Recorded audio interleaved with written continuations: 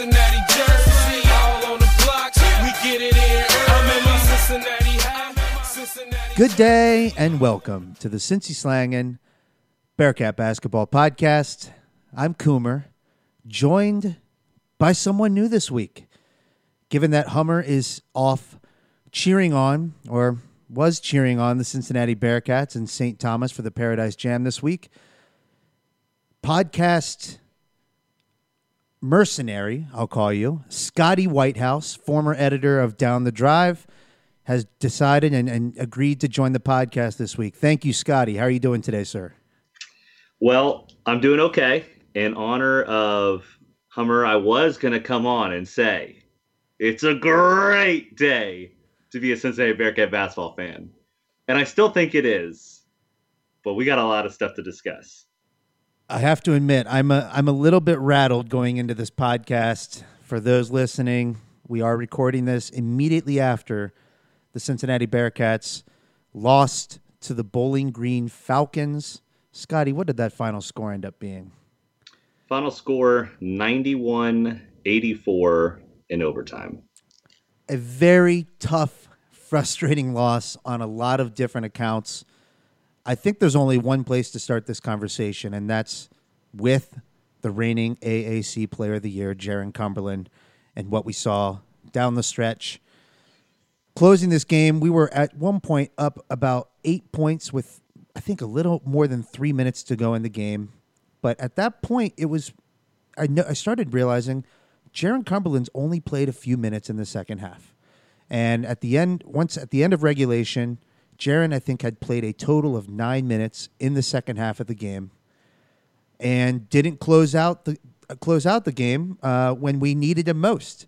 And another very curious decision by John Brannon, especially because Jaron ended up coming back in the game in overtime. Scotty, what did you notice in the second half, especially as it related to Jaron Cumberland?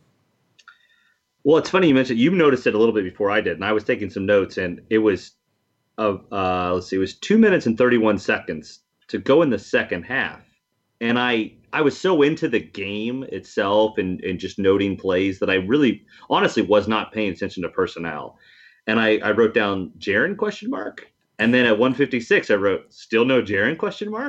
And then I wrote 20 seconds left to go in the game, and I circled it, and I put a big star, said, still no Jaron. And then I wrote in overtime with 4 minutes and 10 seconds to go, Jaron just coming in, ? I don't even know what to make of it. I first thought, well, did he get hurt? Was there something going on?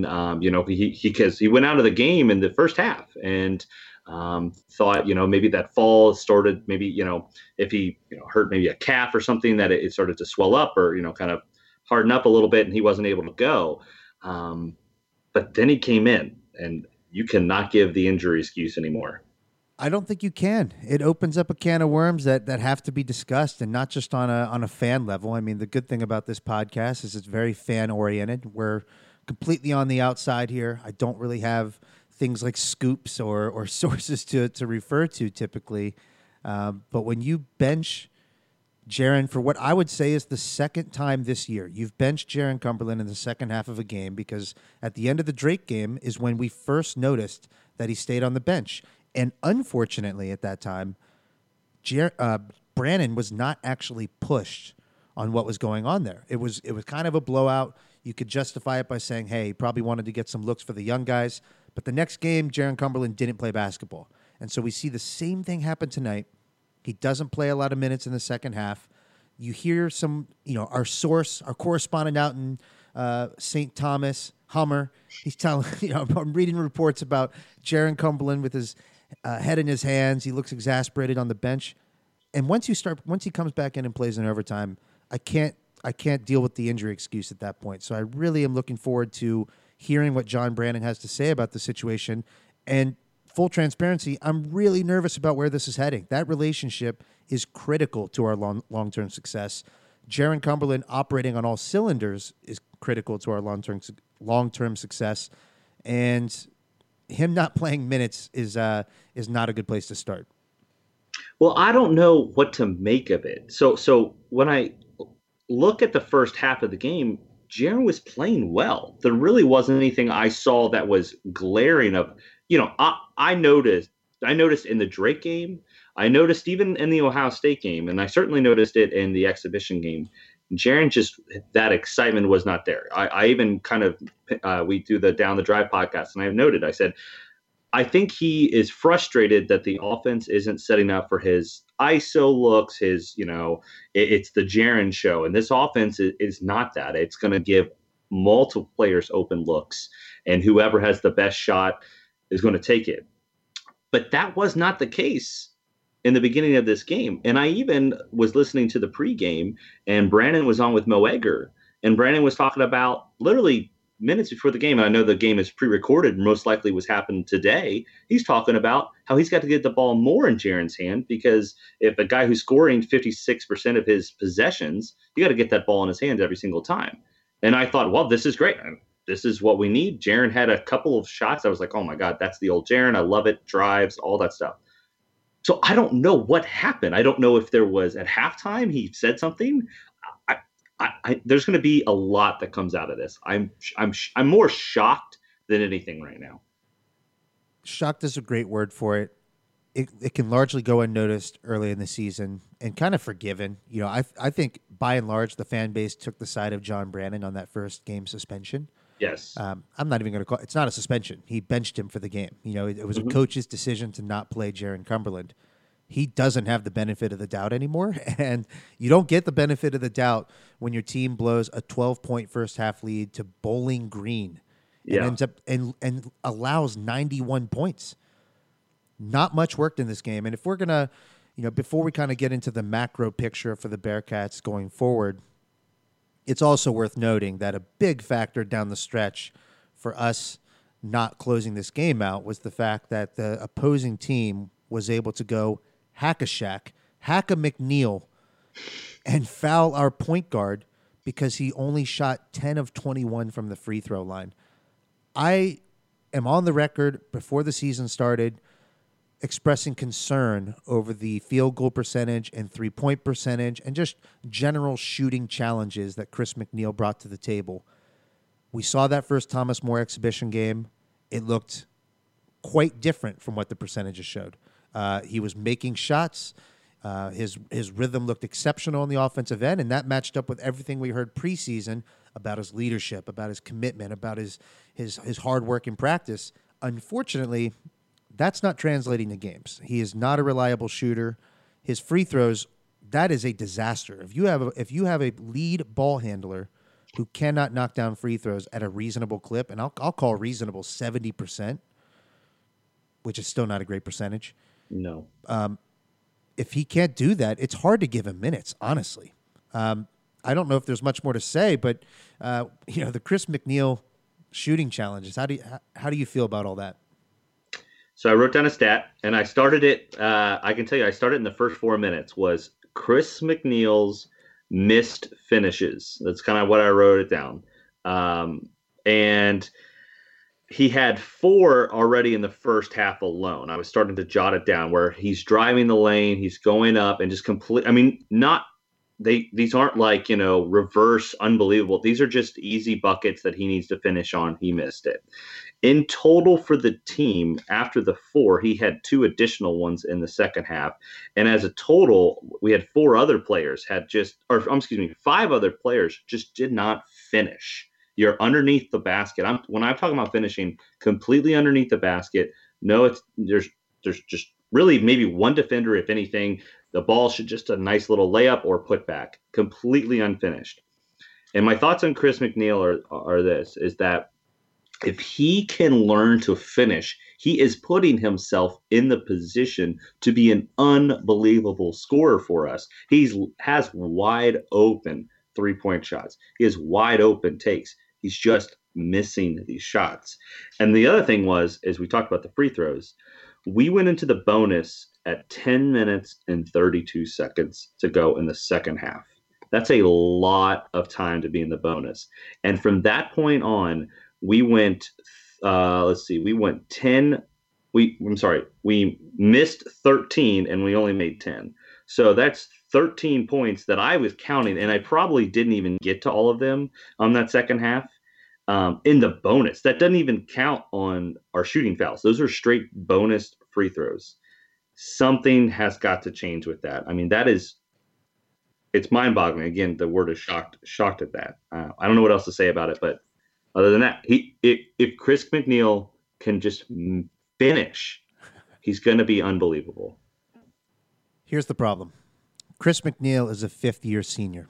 And so if in terms of what happens this season, there is no long-term prospect with Chris McNeil as it relates to the Cincinnati Bearcats. Yeah. His finishing's not going to get better as the season goes on. There might be marginal improvements. I don't expect him to shoot sub 30% or in the 30% range year long overall. I suspect his 3-point percentage might hang around that mark.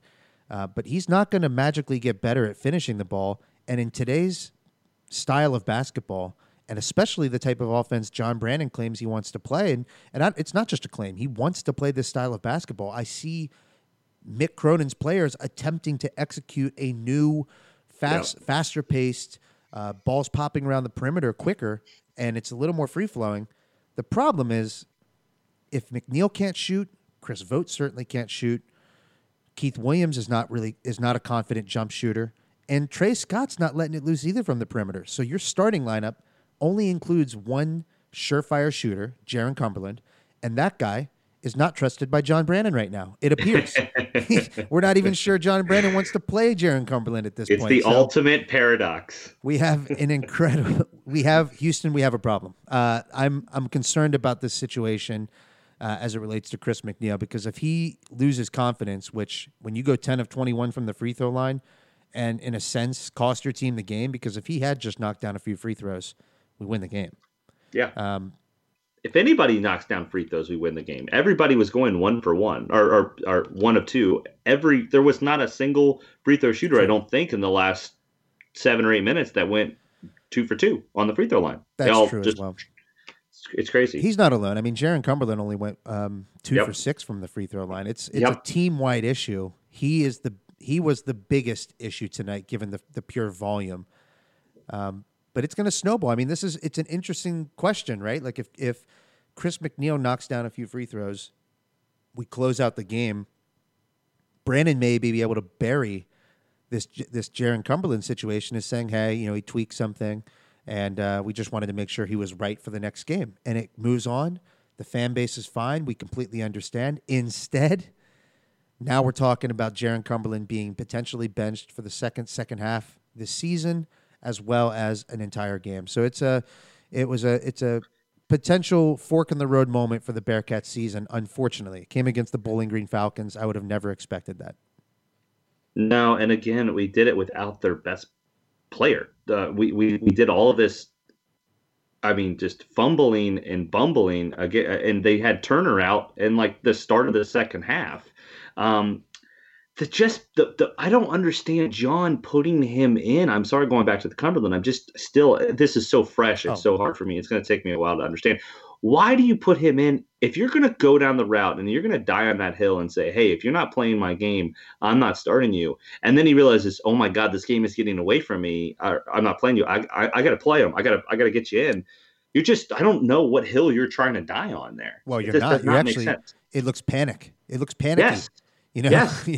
You could have continued being the coach. We're speculating here, and I'll put that disclaimer on this, but I don't know what else to think. He played 9 minutes in the second half, and then came in with 4 minutes to go in overtime. He didn't even come back in at the start of overtime. So instead of being the coach who is sending a message, I have a hard line where we expect this, and if I don't get this, then you're not gonna keep playing basketball. But instead, it's a potential. It appears panicky outside looking in, which is all we have at this point. I wrote down in my notes at 3 minutes and 29 seconds to go into the overtime. Jaron comes in, first possession, drives the lane, almost makes the foul shot, or almost makes the layup, gets fouled. And I started laughing out loud. I was like, we could have had this the entire second half, and it just was gone. I don't know where it went. So he came in and immediately changed the game, was hustling, and I don't know if he woke up. I don't know. I just don't get it. There was a lot of opportunities to missed. I've got a lot of notes where chance to go up 11, instead down 4. I have a lot of these chance to 3 minutes 10 seconds, had a chance to be up 12 with the game. Instead, only up 8, up 7, 2 minutes 31 seconds to go. Now we're only up 3 with 1 minute and 19 seconds to go. So from 3 minutes and 10 seconds to go in the game, basically within 2 minutes, we had a chance to go up 12. Instead, we were only up 3 within 2 minutes. You can't have that happen. There were multiple opportunities for the Bearcats to extend the lead beyond that 5, 6, 7 range. And yeah, they got it up to 12 at half, but they never put their foot on the throats and crushed them. They just sort of let them hang around. You cannot do that in conference play. We will get killed every time. Absolutely. It's another game where we finished the game with 28 fouls. There definitely was lots of questionable officiating. But that's the second game this year that I believe it's the second game where we've had over 25 fouls. The first was the Ohio State game. Turnover count, 18 turnovers, exceptionally high. And then the free throw percentage is obviously what jumps out, where we shot 31 of 55. We shot 55 free throws and did not win this game. 55. I looked at that stat. I'm sorry. I thought there was a typo on my phone. That is real. We actually shot 55 free throws, didn't you? That's unbelievable. It's shot, and that's why you can't actually, there's lots of wildly bad calls in this game. We shot 55 free throws, so we had plenty of opportunities to take advantage of said bad officiating. It's wow. It's a game to remember. It's honestly, how sometimes you'll have these performances where, a role player steps up, wins you a game. This is going to be the Chris McNeil game for all the wrong reasons. Unfortunately, I feel bad for the kid. I really do. But it's a terrible liability to have in your offense if your point guard is that bad of a shooter.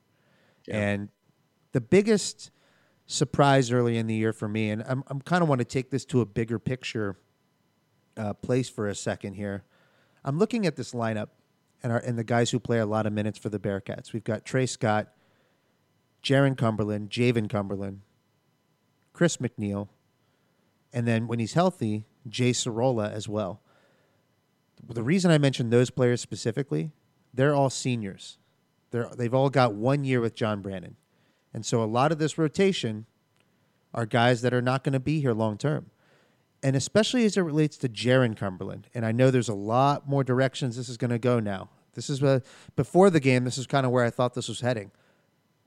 Does John Brannon need to consider the roster construction and how to potentially tweak his offense to make it more productive for a team that consists of the talent that we actually have? If we don't have a lot of on-ball creators outside of Jaron Cumberland, if we don't have a ton of really creative passers, I see hesitation in decision-making on the team. If we don't have knockdown shooters, all things that I think play into the John Brannon style offense, does he need to scale this back and take a step back and mix in more isolation plays where Jaron Cumberland just gets the ball and he's creating the offense for the rest of our team? Is this something, what do you think about that conceptually? It's a brilliant idea, and I've never thought of it until you just mentioned that. This team is going to be completely different next year, and that's just because we're losing everybody and we're gaining a lot of other people. There's going to be transfers. There's going to be JUCO transfers coming in, grad transfers, all that stuff. We don't know at all what this team is going to look like next year. We know we got 3 freshmen coming in, but that doesn't mean, I guarantee we have 2 or 3 more additional players that might come in, and we might lose 1 or 2 players from transfers. So this team will look different. And the thing about it is what you were saying is why doesn't he sort of, transition his style based on the players he has? He's, again, we talked about dying on that hill. He is benching Jaron for that exact reason. If you're not going to play to my style, you're not going to play at all. So I don't see him doing that. Should he? Absolutely. Is he going to? I don't see it. I think I have a really good source who's very, very close to John. And John is a creature of habit, and he sticks to it, and he doesn't change. And I asked him the question I asked was, "Will John ever leave Cincinnati?" And I know this is, gosh, talking years and years down the line, but I was just curious. I was just like, "What kind of guy is he?" He says he's a Cincinnati guy. He doesn't want to leave. Like he's that type. Like his parents live here. Everything. It was hard for him just to go to Marshall. When he was transferring and everything. So, and when before that, he was at, I think, Morehead State or something. So, he is a creature of habit, and he sticks to his guns, and it's either his way or the highway. It's pretty much that. And that's what I've been told. And that's what I believe is going to continue to happen. The reason I brought up that comment about here, you only have this collection of players for 1 year. It's dramatically different next year. And it's Cincinnati basketball, and we have Jaron Cumberland on our team. And not only that, Javen Cumberland's a stud. Unbelievable. We got his cousin on the team. He's not going to be out a long period of time. That was one of the blessings of this game, is that Javen Cumberland surprisingly played. Another odd injury thing, right? They ruled him out of the tournament and then brought him back in, and he played. Great. He looked good out there. He knocked down shots again. He's one of 2 shooters on the team. But what I'm getting at is the expectation is to win games this year. This isn't a rebuilding season. When you have the reigning AAC player of the year, the expectation is we build around that guy. Let's win some games. Let's get to the tournament and keep the momentum of the program going. But instead, if you're not willing to show any sort of what I would call humility, which is just, hey, here's the roster I'm inheriting. Obviously, we also have grad transfers. We have guys who have experience, but it's just a new collection of players. And for those guys who are here and have been here, Jaron, Trey, Keith, the foundation of the team, how do I make this so that they can continue thriving and we can play around their skill sets? I don't think it means you have to completely eliminate your style and your culture, but what it does mean is you're putting your players, the players that currently comprise the Cincinnati Bearcats basketball team, you're putting them in a position to actually win games and successfully play ball. But instead, you've got a situation where the offense looks a mess. We're turning the ball over like crazy, and now we're starting to see some defensive slippage with Bowling Green scoring 91 on us. I know that's in overtime, but even with that, I mean, they picked us apart there at the end of the game. Without their best player. I mean, without their best player, they're able to do with that. And again, the final thing, too, to say with the contradictoriness is with Brandon is, he always talks about how 3-point shooting squad. I want good selections. Or good shot selections. We know we only have 2 3-point shooters on this team, and you're going to take one of them out. That just goes against what your game plan is. Like, it just doesn't make sense. It just tells me that it's not clicking. Trey Scott is a guy at the end of the season last year we saw knock down 3-point shots. He's not taking them at a consistent clip so far this season. He shot 1 3-pointer tonight. Jaron's obviously completely out of rhythm. Let's move aside from Jaron. Keith Williams shot 1 3-pointer. I've seen multiple times this season where Keith gets the ball swung to him on the perimeter, has a wide open 3-pointer, and instead of shooting it, takes a few dribbles inside, potentially gets an offensive foul, or just takes a contested layup that I know Keith is exceptional at driving the ball, but when the ball swings to you in this type of offense and you're open, you do have to shoot it. And the same goes for McNeil. McNeil's completely losing his confidence as well. It's essentially, it's just not sticking. It doesn't seem like this team is able to grasp the offense, not to their own fault. It's because it doesn't play to their strengths. And so his job as coach of this team is to find a way that this team's strengths are actually showing up on the court. And that's where I think, we need to see him maybe play a little bit more caveman ball, more isolation. Jaron's good at that. He really is. It's not just him scoring the ball. He finds shooters in corners. He makes incredible cross-court passes for open threes. He's a stud. So let's treat him like it. Yeah. No, I totally agree. There's just a lot to talk about. I did like that. I was talking about Vogt. I feel like he was sort of very quiet in the first half, and he definitely, his leadership sort of to show in the second half, which was good. He had there was a bad foul on Davenport that the TV or the camera was right on him, and he was yelling at Davenport to get back into the huddle. He was just trying to be a leader, which I really appreciated. And then soon after that, was Zach Harvey, and he had 2 or 3 flashes where I was like, okay, that is what we thought we were going to get for a while. And then, of course, he made I think a turnover right afterwards. But he did have the flashes. So what were your thoughts on some of the role players? Well, I'm glad to see some flashes out of Zach Harvey. I would love to see him get as many minutes as possible where we can still win games, because he's going to be a major player for us down the road. His talent is there. It's clear. He's one of the best passers on the team with the ball in his hands. Now, I don't always want the ball running through him. He's not ready for that kind of usage, but the vision's there. His basketball IQ's there. The college game is moving a little bit quickly for him right now. But I thought tonight is the first night offensively we saw some steps forward from Zach Harvey, and defensively he's exceeding expectations for a freshman.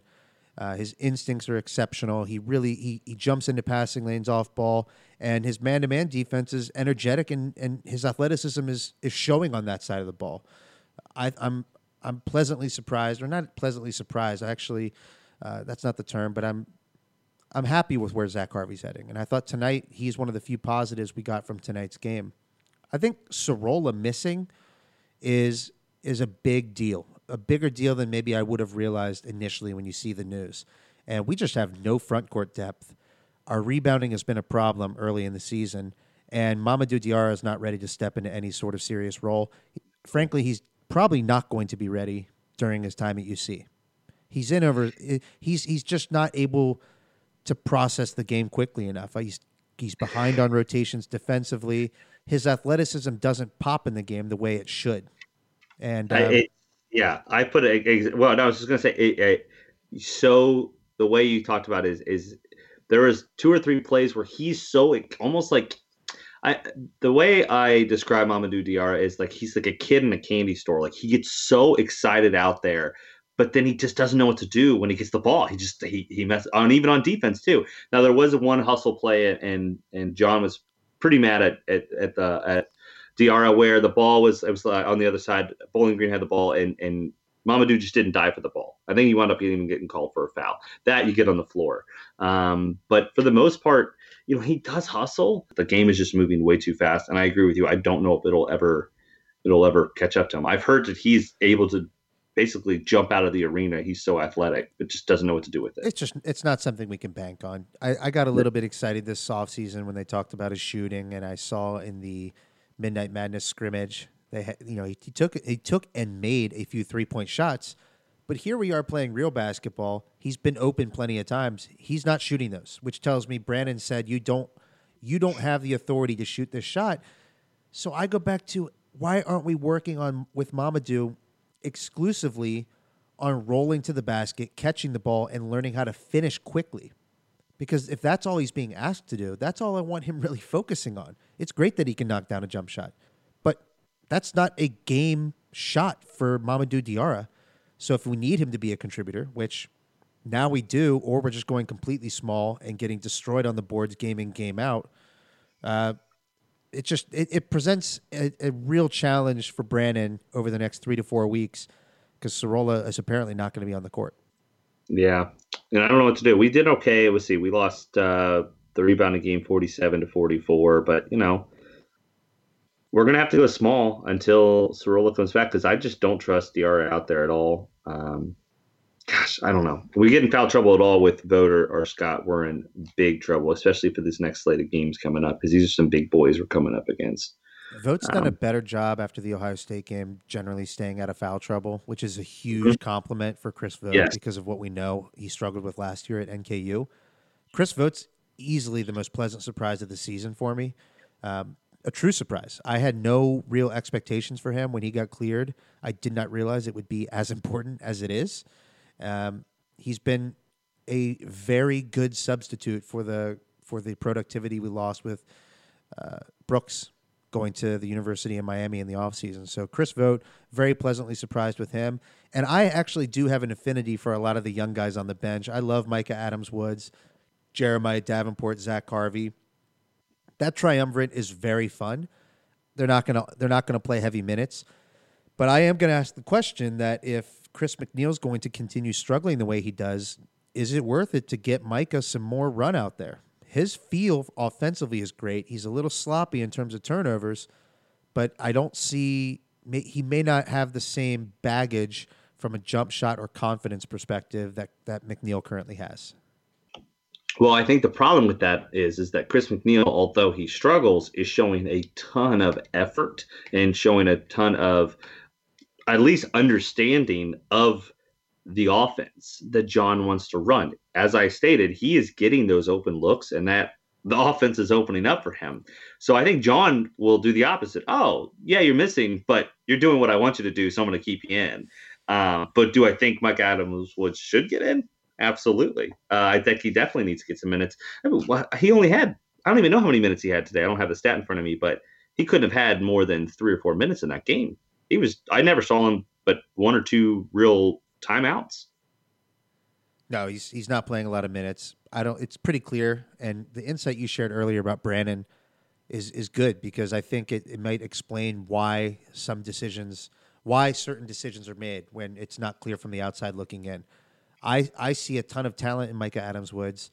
I see a guy that has, a good 10 minutes a game that he could play for us, but instead McNeil has completely usurped that role in my opinion, to the detriment of the team to an extent, because I just think he's better off if he gets more rest, and we're better off if we don't have a non-shooter at the point guard position on the court, 95% of the time. Yep. No, I agree. What do you think of Trevor Moore? So I put Trevor Moore. I'm glad to see he went 1 for 1 from the 3-point line tonight. Trevor Moore for me is kind of in the same vein as Mamadou Diarra. He's not as lost on the court. He has a role defensively, and the effort level's there. But his confidence, he just doesn't have confidence on the basketball court. And I heard Terry Nelson, not during tonight's game, but during the Illinois State game, which, quick tangent on that, the reason we're so revved up about this Bowling Green game is because of this Illinois State game. I know this game, if it existed in a vacuum, we're still revved up. But the fact that we needed a somewhat miraculous comeback against Illinois State 2 nights ago, you pile this kind of performance on top of that, and it really changes what your expectations are for the rest of the season. But yeah, in terms of what I heard Terry Nelson say about Trevor Moore was almost an exasperated tone, saying, we talk about confidence all season, and you talk about bringing this new mentality to the team, but you're not showing it in the games. More pump fakes, more just kind of standing around on offense and not having a true role or feeling comfortable on the court. What are you seeing? The same thing. I mean, he came in, had a huge 3, and I was like, oh, okay, great. This is the Trevor that I wanted to see. And then immediately next possession has a terrible offensive foul. And it's like, oh, okay, back to it. And then the Illinois State game I think he literally dribbled the ball out of bounds in one of the possessions. Like, I've never seen that other than when I was coaching 5th grade basketball 7 years ago. So I think there's still a lot of work that has to be done with him, but I don't know if his game fits Brandon's game, and fits Brandon's scheme. So I don't know. The only bright spot, right? In theory, a guy who can knock down 65 3-pointers in 5 minutes is a guy who fits a system that thrives on 3-point shots. However, he right now falls into the bucket of a shooter who can't shoot, at least during games. True. I was going to say the bright light about the Illinois State game is I barely saw any of it. Not to go on a huge rant with the Flow Hoops, but I mean, it was the worst viewing experience I can imagine, or I can remember in a long time. Way worse than the Bowling Green incident many, many years ago. On that note, Scotty, let me bring in a deserved hero of the Paradise Jam tournament so far, Ryan Hummer. I do believe he's ready to join us, so let's try and get him on the line here. We've now got the legend, Hummer, on the line from St. Thomas. Hummer, for starters, thank you for doing such an amazing job compensating for Flow Sports' atrocity of a live stream. Scotty was just talking about how bad the Flow Sports experience was. How are you doing, buddy? My arm is sore. Apparently I need to work out a little more. Holding that camera up gets pretty tiring. I bet. But the camera work was good. I found that you were tracking the game well. Toward the end, you started providing score updates and time updates. Very much appreciated. But before we go more into the Flow Sports experience, which fortunately for you, you did not have to experience, how are you feeling? It is the talk of the. It's still the talk of the town down here. How are you feeling though about the Bearcats' performance against Bowling Green? First half, I thought we looked really good. The flow to the offense was there. We still shot a ton of foul shots in the first half. Missed a lot in the first half too. I think that goes unnoticed because of the second half, how glaringly obvious it was they were targeting Chris McNeil. And I think that's maybe where John Brandon maybe got a little outcoached by not taking McNeil out of the game when he was just so clearly not hitting free throws. And his shooting performance tonight was just kind of for the part of the rest of the season. It just wasn't that great. Could you visibly see it in Chris McNeil's like body language or facial expressions? Like, was the confidence just seeping out of him? Yeah, and I don't like the harp on fans too much in the stadium because if you were watching, you definitely heard me yell some stuff. But there was a couple guys, especially on the Bearcat side, that were really in that small of a gym calling out the guys, and it's tough to watch when you actually see someone yelling at a 19-year-old kid or 20-year-old kid about his free throws. It definitely doesn't help. And when you're also looking at that game, the stats say it all. We shot over 50 free throws. Bowling Green beat us by fouling us. That's really was what they were going after. They were trying to get Chris Vogt out of the game early, but Vogt didn't really take the bait until later in the fourth quarter, as the game was starting to get a little more physical. But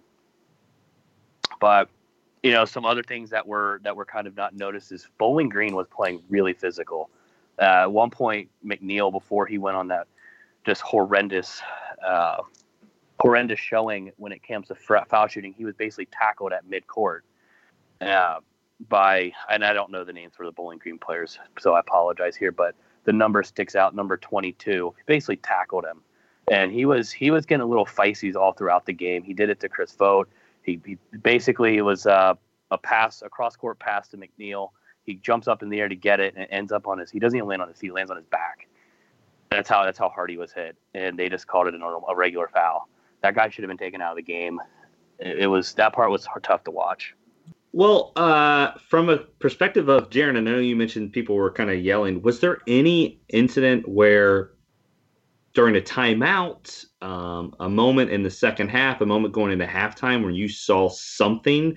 We talked about it for multiple minutes of, I just don't know what happened. There wasn't, we talked about from the Drake perspective, where Jaron definitely looked lethargic, looked uninterested in being out there.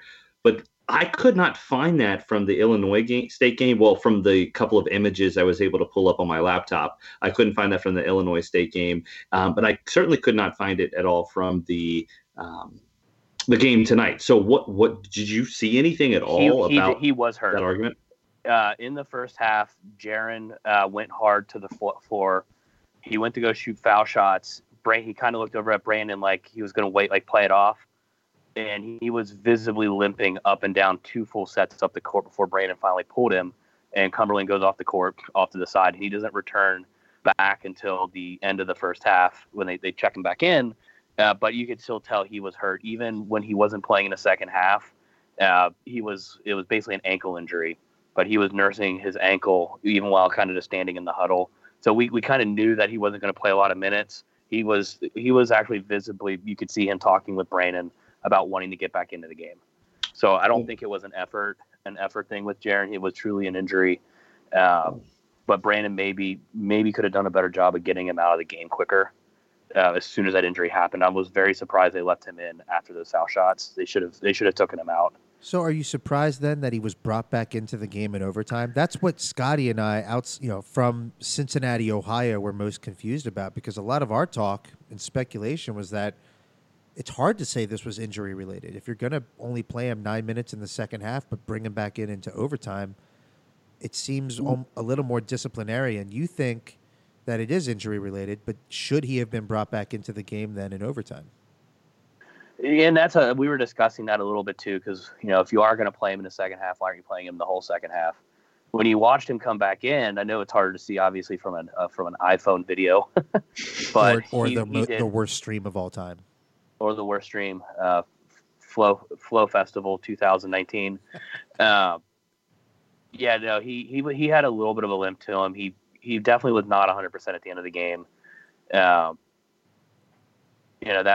part was a shame. But also, Brandon ran some weird sets out there. He had Mamadou and Chris Vogt on the court at the same time, which I thought was just a travesty to have. Vogt with how good he's been, he still has. I give his hands a C. He does not have the world's greatest hands. And then just having Mamadou out there, it's Mamadou nothing at the moment. So I muted my mic, but I was cracking up at that whole thing. That's great. We were saying it in the core. I called it. We were out in the stands, and I said something I turned to the guy next to me, and I said, "What in the world is going on a day where we have Chris Vogt and Mamadou on the same court? That should not be a set we're running out there if we're trying to play big." But no, Bowling Green, I think we need to give them a little bit of some credit. I definitely think we were outcoached this game. I think Brandon needs to shoulder a little more of that responsibility. But those guys they were playing hard every single minute of that game, and they were playing incredibly physical, and it definitely got us out of our rhythm in that second half. We were not running really any offense for the first 7 to 8 minutes of that opening second half. Did you feel like the stale play? There was just not a flow that occurred at all, and I think they scored. They said something like it was 6-2 for the first 11 minutes of the second half. And was it based on both teams just not getting in a good flow, or just bad shot selections? It felt like I couldn't figure out why nobody on either side was scoring. It looked a lot, if you want a good comparison for a game that we all were able to watch because it wasn't on Flow Sports, it looked like Ohio State. It looked like that first half of Ohio State where we were just shooting very bad shots. We weren't waiting for the open man. We weren't having good ball movement. We weren't setting good screens. We weren't being able to run the pick and roll. And I think a lot of that too was Bowling Green was able to play to the fact that we don't have the best player in the conference on the court at the time. Yeah, so they're able to focus more on, because we actually did shoot pretty well from the perimeter. I mean, we didn't shoot great, but I think what was the final? You guys have that probably in front of you, but it was 34% from 3-point land. I think we shot but the 2-point, our field goal percentage is what was really dismal at 37%. I mean, we missed a lot of easy layups. Yeah, it wasn't Chris the 3-point McNeil shot. It wasn't the shooting from the field. It really was limited to the free throw line, and a ton of those misses. I think 11 of those misses came from McNeil. I did want to just chime in. Jaron Cumberland, per John Brannon, is dealing with the toe and ankle injuries, and that's what was driving him not being in the game, and mostly in most of the second half. And in overtime, he was just simply trying to fight through pain. In some respects, that's reassuring that it's not more of the same drama that we've heard in terms of Jaron Cumberland having to sit out games because of a coach's decision. In others, injuries can linger, and we have another game tomorrow against a team in Valparaiso who we should beat, but without Jaron Cumberland, it's a heck of a lot more interesting. Let's touch on the coach's decision for a second here. So I've been able to be privy to some privileged information here. But what's going around is the reason why it was the coach's decision was made was not an issue with practice. It was actually with the Drake game when the Cats were up, I think, by 25 or 27 points. Coach called for Cumberland to come back in the game, but he actually put his hood up and covered his face like he was refusing to go back in the game. And Brandon wasn't having any of that. So that's why he was actually benched the second game as a punishment for what he did in one particular incident in game. So what else are you seeing at the Paradise Jam? I know tonight's game didn't go the way we thought it would go, but how's the experience been in person? A ton of UC fans come down here, a lot more than what I would thought. The gymnasium, I don't know. It's basically like a glorified high school gym, but the place actually rocks, and the level of fanness in general is way above average. So everybody there has a good knowledge of the team. So it's a little different than going, to say Fifth Third Arena when it's sold out and you might have a lot of casual fans there. But But yeah, the experience overall, it's the flow hoops thing is definitely the talk of it. It's hysterical how much of that's getting around. Um, Did they show the games at all on local TV, or do you have to get Flow Hoops to watch the games as well? yeah, you need flow hoops to watch it as well. Okay. Yeah, so it was funny because I didn't get to go last night's game. By the time our flight got in, it was too late. So we planned on this one. I was in the same boat as you guys last night, trying to find a place to watch it. Yeah, I did the unfortunate thing of having a watch party, so I had multiple people relying on me. Needless to say, I was not the best host. It was not my fault, Flo. It was not. Yeah. Well, when we were on the ride home too, actually it was really nice because we technically didn't come with the boosters. We didn't come with that, and they still hooked us up with the university hooked us up with the free cab ride. But I'm sitting here on the way back, and it's like, we have to do a therapy session because we did just lose to Bowling Green. And honestly, that's a game we should not have lost. Even looking back at it, we purely got fouled into a loss. And that's so hard. Yeah, we should not be losing this game, and I'm sitting here recounting everything that we've been speculating on in terms of what the decision not to play Jared, and it's still an odd explanation. I mean, it's just your star player is sitting out in the second half apparently because of an injury, and to just let him come back in injured, it just seems short-sighted. Then the whole thing just reeks of odd. Am I overreacting to that? Is this something we shouldn't be making a big deal of, or is there something there? I think we should be reacting to it. If you're looking at the Cats and we're sitting there saying, well, we think this team, you and I were very high on this. I think you said 6 wins. I said, or 6 losses. I said 7. Bowling Green was not one of those. And so here we are sitting talking about losing to a team that we definitely should not have lost to. And to make matters worse, Bowling Green flew down on the same plane as the Cats. So the Cats have the pleasure of riding back with Bowling Green as well. That's tough. But I mean, it's unacceptable to first off, and I know we don't like the hound to rest because I actually think this obviously benefits the Cats that they got to the line 50 times. There should never be a game where any team gets to the line 50 freaking times.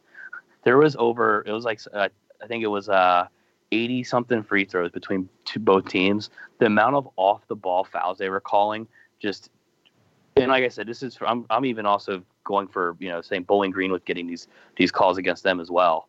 It's just, it ruins the flow of the game, and it can make this product so hard to watch. I cannot wait for the day the NCAA does something about that. Well, to put a bow on this in some respects, a couple things. There is reason for Bearcat fans to react to this game, to have opinions on this game, and to speculate as to what needs to change going forward. Because I know it's nice to think about the system gradually improving as the season goes on, becoming a better team and peaking in March. But you have to get to March first, and we need to find a way to win games. And losing a game and dropping a game like this to Bowling Green creates some serious concerns about how we're going to handle a very tough out-of-conference schedule and even in conference. We've got games coming up against Xavier, a very frisky Vermont team that took Virginia to the end of the game, Tennessee. There are lots of tough games on the schedule.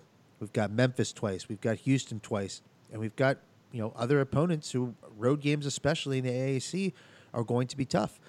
The season's not over by any means. I see this team still succeeding long term. It's critical we get Jaren healthy and operating on all cylinders. That has not happened yet this year. He's shown flashes, but he's not shooting at the same clip. He's drifting in and out of games more so than we've ever seen in the last 2 years with Jaren Cumberland. And I would attribute that to the offensive style, because we're not running a system that really relies on his usage to be incredibly high. But Hummer, me and Scotty did speculate earlier that it might be time to kick up that usage a little bit. If he is healthy enough to get out there and play, maybe it's time to put the ball more in Jaren Cumberland's hands and just run that ISO offense. Not full time, but just mix that in a little more, because it does create good shots for the team. Well, in the first half, so I know you probably didn't get to watch too much of the first half. When Jaren was in, for the most part, you felt like the offense was about get Jaren the ball. There is definitely, I think, an uptick that's going to be coming in usage for him because Brandon knows. And we've heard comments before saying how we have all these pieces of the offense that have been instituted. Something I noticed tonight is they actually ran a different inbound play from the full press perspective, where they, lately we've been seeing that they've been leaving the throw in. They haven't been guarding the guy throwing the ball in. Tonight they actually ran one where they were doing that. I mean, so we're starting to see some things that are popping up that are different. We did see, I think, a little bit more of the Jaren play in the first half, or trying at least to do that. And then they honestly did a lot of it with, I don't know if he's just trying to get McNeil in a rhythm, but McNeil was on a lot of ISO plays, a lot of driving to the hoop from McNeil. He just wasn't finishing. I think there's still a lot of hope. I still think there's a lot of games that we pull off. You go into Cintas and you beat Xavier. They lost tonight, by the way, guys. Did they? Hey, I did not know.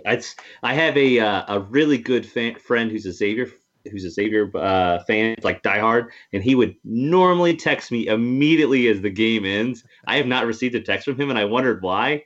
That's why. Yeah, they lost to Florida, so it's not exactly Bowling Green, but they lost by 5. It was funny. We were in the car watching it and saying, well, at least it's not a total loss for the night Xavier lost. Yeah. I feel like they like to lose when we lose.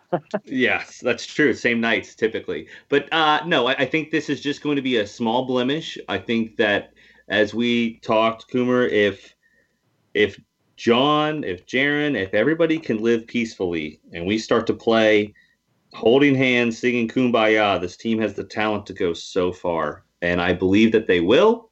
I'm maybe a little bit on the optimistic side, but I think this is just a small bump. And I've always said sometimes you need a loss like that to really knock some sense into the team and move forward. So I'm sad, I'm mad, but tomorrow I'll wake up. And luckily, we've got another game immediately to flush it all out and move forward. 5:45 Eastern Time tip-off. Charge that phone, buddy. Get that phone charged. So, I might bring my iPad for this one. I'm the same way, Scotty. I think the team, I'm going to wake up tomorrow feeling a lot better. I feel a lot better after talking to both of you for the last hour. The sky is not falling. We've said it before. It wasn't falling after the Ohio State game. It certainly wasn't falling after a close win against Illinois State. These are young college players. There's going to be fluctuations in performance, but it is appropriate and justifiable to have honest criticisms and honest questions about the decisions our coach is making. And the players are new to him. The team is new. The system is new to the players. There's going to be a learning period where he needs to learn what the rotations will work. And I think we're going to see certain guys probably phased out of the lineup, barring injury. And we're going to see certain guys play more minutes. And as they get more comfortable, there's a ton of core talent here to build around. Jaren, Javen, Trey, Keith. That's a really good 4. And if we can get them operating in a system that works for all of them and plays to their strengths and introduces some new concepts that gets them easier looks than they maybe saw in past years, this team should be an NCAA tournament team. Maybe they don't reach the 25-win mark that I initially expected, but I still think it's in play. There's Jaren I put so much stock in having Jaren Cumberland on our team. Well, on an unrelated note, since it sounds like we're wrapping this up, I will point out that the warm-ups that UC is rocking are dope. They have these cut off, I don't know, it's like a hoodie, but with cut off sleeves with like this red black fade into it. They're phenomenal. And Trey Scott's shoes were just on point tonight. I will say those warm-ups they have them in the white. I don't know if they have them in the black, but I do know I've seen them in the whites, and now they got them in the reds as well. They're pretty sick. Yeah, even if my wife notices it, then they're pretty sick. And she even said, those are pretty sick. I was like looking at Julie, like, if you want to tell your mom anything for Christmas, like that right there. But, well, Scotty, unrelated. We dedicate these podcasts. Hopefully, you probably know this by now. We dedicate each and every podcast to a former Bearcat player. given your special guest hosting appearance today, and thank you again for doing this. It's been fun talking to you and getting to meet you finally. We're all Twitter friends, and now, given that we've spoken through Skype, let's call ourselves real friends. Who do you want to dedicate today's podcast episode to? So, in times like this, we need somebody to have a little fight in them to push us to the next level. And I was just showing a buddy who he was at the watch party, and he was like, I don't understand, he's not a big basketball guy.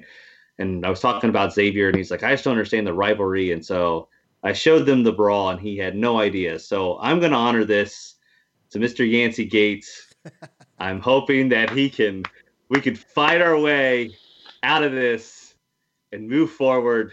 So Yancey, this one's for you. Beautiful. Never a more appropriate time to dedicate this to Yancey Gates. Hey, it is time to fight our way out of this. That's a perfect way to put it. And on that note, this podcast episode is dedicated to Yancey Gates. Cheers to you, sir, for your great 4-year career with the Bearcats and that mean right cross. Yancey, cheers. Brought to you by Flow Hoops.